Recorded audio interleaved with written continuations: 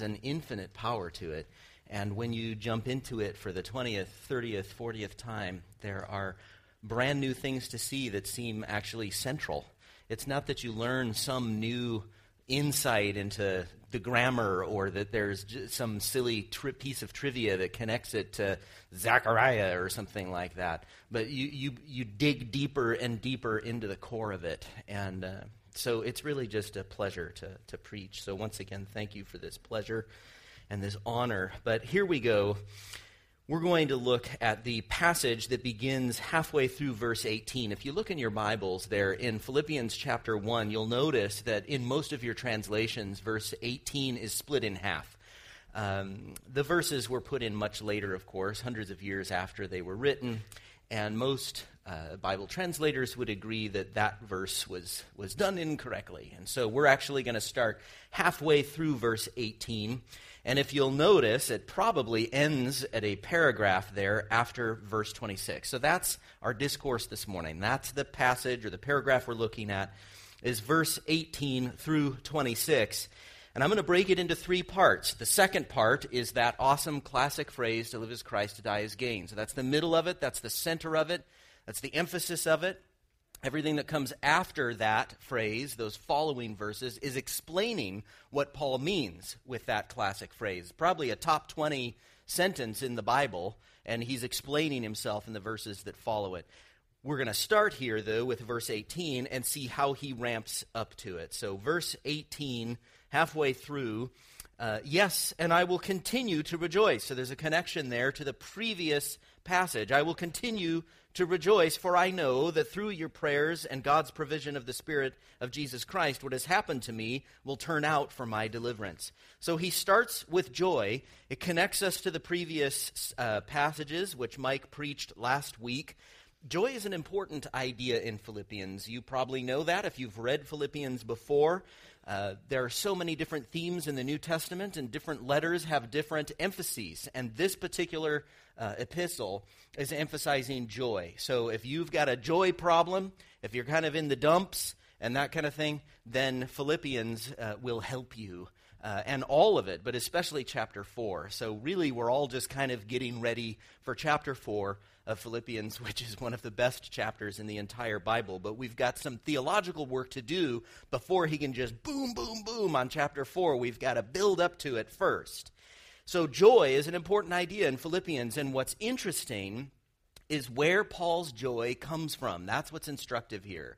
Where does Paul's joy come from? Joy itself is just a deep happiness. In fact, the synonym is happy. And sometimes we make a distinction between being happy or being joyful in the church. But the Greek doesn't make that kind of a distinction. Paul didn't make that kind of a distinction. Joy is just a deep happiness. It's an in-your-bones kind of happy. And Paul's joy comes from Jesus Christ being glorified. Jesus Christ being preached. That's where his joy comes from. And he doesn't care who does it, and he doesn't care how it happens, which is why he's able to be joyful, because there were a lot of annoying preachers during that time. There were a lot of annoying people in the church, and as we look around, we see that that may be true today as well. And so there were a lot of difficult things that were happening in Paul's life. He's sitting there in prison, right? And there were a lot of difficult things happening in the church, and yet Paul was able to be joyful. He's joyful because, hey, church is growing. Right? God's building his church. Jesus is building his church. Jesus is being preached. And so I'm joyful. There's a lot of annoying things going on here. Sure, he's not pretending like everything's fine. It's not. But the most important thing is good. For example, if you look back there in the previous two passages, the first example of something annoying or frustrating that was happening in Paul's life was that he was in prison. But he's saying there in verse 12 that it has served to advance the gospel.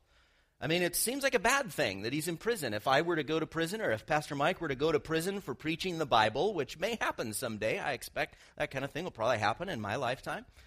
So if one of us goes to prison, or both of us go to prison, or something like that, that'd probably be more fun if both of us went at the same time. Sing songs together, and it'd be cool. But if that were to happen, your first response is like, oh no, it's a bad thing. Except God's on his throne. Right? So don't worry about that. It's going to happen. So pull this little sermon out of the archive and remember that I said this. That when that happens, Yeah, okay, it may not be great that we're in prison, and yet God's on his throne. And presumably we're singing and preaching and talking there or here, and someone else will rise up here to preach and that kind of a thing. God's on his throne. God's getting done what he wants to get done. And that puts things into perspective that makes it possible to even have joy while you're sitting there in chains. The next example he uses is personal rivalry. Preachers who were criticizing or dismissing Paul because he was in prison. There was some misunderstanding. Probably people were thinking, well, if he actually has supernatural power, he wouldn't be in prison. You know, he can't be that big of a deal because he's in prison, and I'm not in prison, so I must be the one that God has risen up here. But that person's preaching the gospel, so Paul is probably saying, that guy's annoying. But he's preaching the gospel, so praise the Lord for that. So Paul can handle all kinds of frustration with joy, and the reason for his joy is that Christ is being preached. You see that there in the middle of verse 18. Christ is preached, and for this I rejoice, even though the guy preaching it is kind of a jerk, and he's slandering me, and he's criticizing me, and so on. Hey, whatever, I can take it. Jesus is being preached. Our passage this morning cranks up that whole idea, ratchets it up to a whole new level. It's not just about being in prison or having people slander you, but Paul says, look, even if I die, if God gets glory, then I'm good. Even if I die, whether by life or by death, he says there in verse 20, and that's a very freeing way to live. That is a very freeing approach to life. If my desire is set on God getting glory, then I can handle all kinds of threats to my ego or to my close relationship network or to my money or whatever it may be. I can handle all kinds of bumps and I can handle all kinds of threats to all of that stuff because the main thing is getting done. God is being glorified. Jesus Christ is being preached, and that's where my heart is set, so I'm able to be joyful. And this idea of joy connects us to those previous paragraphs, and now he's explaining, okay, let me tell you more about where my joy comes from. And he says there in verse 18, yes, and I will continue to rejoice, for I know that through your prayers and God's provision of the Spirit of Jesus Christ, what has happened to me will turn out for my deliverance. So there's a couple of things there. He's rejoicing because he knows that their prayers and consequently the provision of the Holy Spirit, that what has happened to me, imprisonment, will turn out for his deliverance, which is very different from what people were accusing him of. Paul's in prison. He's being accused of being in prison. People are doubting his authority as an apostle. People are saying, well, God's blessing must not be on Paul because look what happened to him. What kind of power does this so-called apostle have if he's sitting there in prison? But Paul isn't worried about that. Jesus told his disciples, you guys are going to be persecuted because I was persecuted. But I will build my church. And these are two things that are just, God promised to do that. Jesus said, hey, bad things are going to happen to you. You're going to be thrown into prison. All kinds of bad things are going to happen. You're going to be persecuted. Some of you are going to be killed. But I'm going to build my church. And Paul knows this. And so he's thinking, all right, okay, as soon as the second coming happens, then I'm going to be vindicated. And he knows that that vindication is going to happen publicly. So that all of these people that have been accusing him of not being that big of a deal, and look at this Paul. Who is this guy, Paul? All of those people are going to know, as Jesus Christ said, hey, actually, that guy wrote most of the New Testament and was the apostle, and you were slandering him. And that's going to happen publicly. So lots of frustrating things that are happening in his life.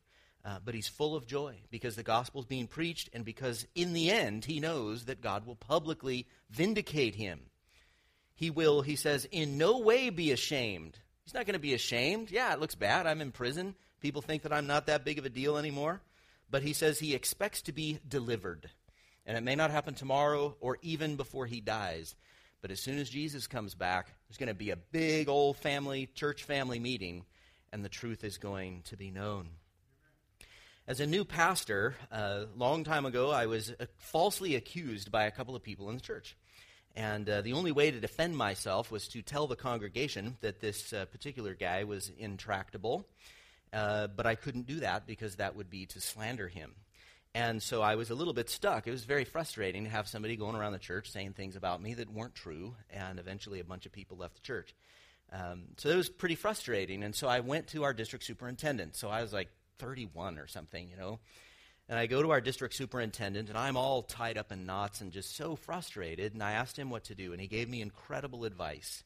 And he basically said, pastors take spears for the church. That's what you do. Pastors take spears for the church. And eventually, everybody's going to find out that you were right. That's what but nobody's going to care by then because it's going to happen in heaven. And that's a quote. That's exactly what he said. So when you approach things like that, you're playing a long game. That is a long game. You're trying to create a culture where people are treated with dignity even though they may not have earned it, and you're keeping your eye on the second coming. You got the long game going on, but that means that there are days or weeks or months or years where you lose a lot of leadership equity because of what is being said publicly. Now, how do you keep that kind of thing up? This happens to you as a leader, a parent, all kinds of different things happen to you, and you want to fight back, but you remember what Christ said, like a lamb led to slaughter, he did not open his mouth. So there are a lot of situations where you just got to take it. You take the spears in order to keep things peaceful. How do you keep that up? How do you keep that up? With joy. That's the trick. Not just to duck and bear it, but to be like, hey, no problem. How do you do that? Verse 19, through your prayers and God's provision of the Spirit. That's how you keep it up. Through your prayers and God's provision of the Spirit. Prayer is massively important to Paul. He thinks prayer is what keeps the ministry fruitful, and he thinks prayer is what keeps him faithful. Other people praying for him. And Paul often asks for prayer. In the book of Ephesians, chapter 6, he says to them, keep alert with all perseverance, making supplication for all the saints. That's prayer. Making supplication for all the saints, and also for me, that words may be given to me, and opening my mouth boldly to proclaim the mystery of the gospel, for which I am an ambassador in chains, that I may declare it boldly as I ought to speak. In his epistle to the Colossians, chapter 4, he says, pray also for us, that God may open to us a door for the word, to declare the mystery of Christ, on account of which I am in prison, that I may make it clear which is how I ought to speak. In 2 Thessalonians, he tells the church there at Thessalonica, brothers, pray for us, that the word of the Lord may speed ahead and be honored, as happened among you, and that we may be delivered from wicked and evil men. Now this is serious. That is serious business to pray for ministers and to pray for missionaries and so on. When politicians say things like, our prayers are with the family of the victims, it's hard to know exactly what they mean by that. Are they really praying for the victims' families? Do they think that prayer, if and when they pray it, do they think that prayer has any real impact in the natural world, or is it just a nice sentiment? Is that just what an American politician says? For Paul, he was able to do ministry because people were praying for him, and those prayers activated the Holy Spirit in ways that would not have happened without those prayers. And so he sees it as partnership in ministry.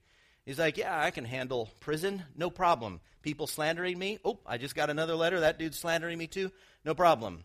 Philippians are praying for me. I'm going to make it through this, and God's building his church. We're going to be all right. And the result of all of this prayer and the result of all of the Spirit active inside Paul is, he says there, Christ will be exalted in my body, whether by life or by death. Doesn't matter what happens to me. I could be in prison. I could be killed. If Christ is exalted, that's what I'm after. And if he wants to do that by killing me, hey, no matter what, God has a plan to build his church. God gives me power to proclaim his Son. God will vindicate me publicly after all these humiliations are over. And all of that is possible because of you, Philippians, who are praying for me. And the Holy Spirit gets involved, and we're good. So Paul has joy. He has confidence. He has contentment. He has peace. Bring it on, whatever it is. I have Christian friends who love me, and I have an awesome God. It's interesting in this passage that Paul actually quotes Job. He says, what has happened to me will turn out for my deliverance, which is a quote from Job 13. There's a bunch of things that Job says there. Job was also misunderstood by people that were very close to him. And he was falsely accused. If you remember, people were assuming that since all of these bad things had happened to Job, he must be cursed by God, or he must have sinned in some way or made some kind of a mistake spiritually, and so now God is punishing him and allowing all these bad things to happen, because certainly God would not let all these bad things to happen to a godly man. So their theology was wrong. And Job's theology was wrong too, but he knew that they were wrong, and it isn't until the end of the book that some of the theology gets unraveled. And so he's feeling very unfairly attacked, and he knows these guys are wrong. They're saying that I must have done all these bad things, but I know, I haven't. I'm innocent. And so he's saying, I know that I shall be in the right. He keeps saying, like, bring me before a court somewhere. Bring me before a heavenly court, and let's hear the evidence, because I know that I don't deserve what is happening to me here. And so here Paul quotes Job in the same context. Here is a man, Paul, who is sitting there in prison, falsely accused, surrounded by all kinds of trouble, and he knows deep in his bones that he is going to be vindicated. And there are many unfair things that we have to suffer in this life, so much. But God makes it possible for us to suffer with joy. You don't have to be defensive. You don't have to be successful. You don't have to be perfect. You just have to have hope in the right things, to desire the right things. Which is why Paul can say in this classic phrase here, this classic sentence, verse 21, for to me, to live is Christ, and to die is gain. To live is Christ, to die is gain. So what does he mean by that? He means if he stays alive, then he gets more opportunities to be like Jesus. If he dies, he gets an opportunity to be with Jesus. Either way, we can switch the prepositions around. Either way, I win. And then he explains himself. Verse 22, he says, if I'm to go on living in the body, this will mean fruitful labor for me. Yet what shall I choose? I don't know. I'm torn between the two. I desire to depart and to be with Christ, which is better by far. But it is more necessary for you that I remain in the body. Convinced of this, I know that I will remain, and I will continue with all of you for your progress and joy in the faith, so that through my being with you again, your boasting in Christ Jesus will abound on account of me. Now, Paul doesn't actually have this choice. He's not contemplating suicide or something like this. He's just saying, I don't know really which one I want. Like, if I had a choice here, I'm not sure which one I would pick. To die would be better, because then I get to be with Jesus. To live, that's good too, because then I get to be like Jesus and bring glory and honor to Jesus. So it's kind of like he's thinking out loud, and at the end of it, he knows he should stay. And why is that? Verse 22, fruitful labor. Verse 24, it is necessary for you that I remain. Verse 25, he wants to continue with all of you for your progress and joy in the faith. That's ministry. He decides, okay, the better thing here, it's better to go be with Jesus, but it's preferable that I stay for your good. And that's ministry. It's actually a very interesting summary of ministry. You could apply this to parents, elders, anybody in spiritual leadership, ministry leaders, that the point of it is for your progress and joy in the faith. For your progress and joy in the faith. With progress, what does he mean by that? He means that he wants to see people grow in their spiritual maturity, knowing God more, loving God and other people more. He wants to see them make progress and to grow in their maturity. And joy in the faith. And remember, this is how the paragraph starts. I will rejoice, even though I'm in prison and I've got all these people slandering me. I will rejoice. And later in the book, chapter 4, he tells us about the secret of being content in all circumstances. He wants to help people understand that secret because it's key to Christianity. He wants them to grow in their joy in the faith. His purpose as a preacher is not to give people 10 points for balancing your checkbook or saving for retirement or so on so that you can be more joyful. I mean, there are proverbial wisdom sections of the Bible that will help you with that, but that's not his thing. What he's interested in is giving people real theological basis and foundation for their joy. Not that everything's going to work out in your life, but assuming that a lot of things don't work out in life, how do you find joy anyway? That's progress in the faith. That's what faith is. And he's saying, I think I'll stick around, actually. If I had the choice, I think I'll stick around because I want to explain that a little more to you. I want you to learn the secret of being content in all circumstances. Not just bearing it and just kind of like, oh, hopefully it'll be over soon, but actually having joy even in the midst of trouble. And he calls this fruitful labor. Fruitful labor. He knows that if he stays alive, he's going to have serious hard work to do in ministry, taking care of people, helping them to grow up. That's hard work. Being around immature people is bruising. You may be getting older and you may be thinking, why am I still here? It would just be so much better to just go to heaven. Why am I still here? And you're right. It is far better, says Paul in verse 23. That is far better. So that's not an inappropriate desire. But if you are still here, then God wants you here, and there is much that you can do to help people in their progress and joy in the faith. Your prayer makes a huge difference in the real world, in the lives and ministries of people who are trying to follow God. And you may have opportunities for lots of conversations in order to encourage and instruct people in such a way that impacts generations. Maybe you're not elderly. Maybe you're in some kind of chronic pain. Maybe a relationship pain or body pain or whatever it may be. And you may hate life, and you may even wish that you were dead because your circumstances are so bad. Let this little paragraph of the Bible clean your mind so that you can learn to suffer slander and misfortune with joy, knowing that God is going to sort everything out publicly in the end, and all he asks of you is faithfulness. Knowing him, loving other people. Focus on that stuff, even when the wheels are coming off, even when you're in the tall grass. Focus on that stuff, and you will find joy. Because those things are sure. If your joy is set on this and such relationship working out, or the having enough money to be able to pay the bills, or whatever it may be, the sickness finally going away, or however, if that's where your joy is set, your joy is going to come and go, because the money comes and go, relationships come and go, all kinds of those things come and go. But what doesn't come and go is God, and his promises are sure. So if we set our hearts there, we won't be disappointed. We put our joy on a rock.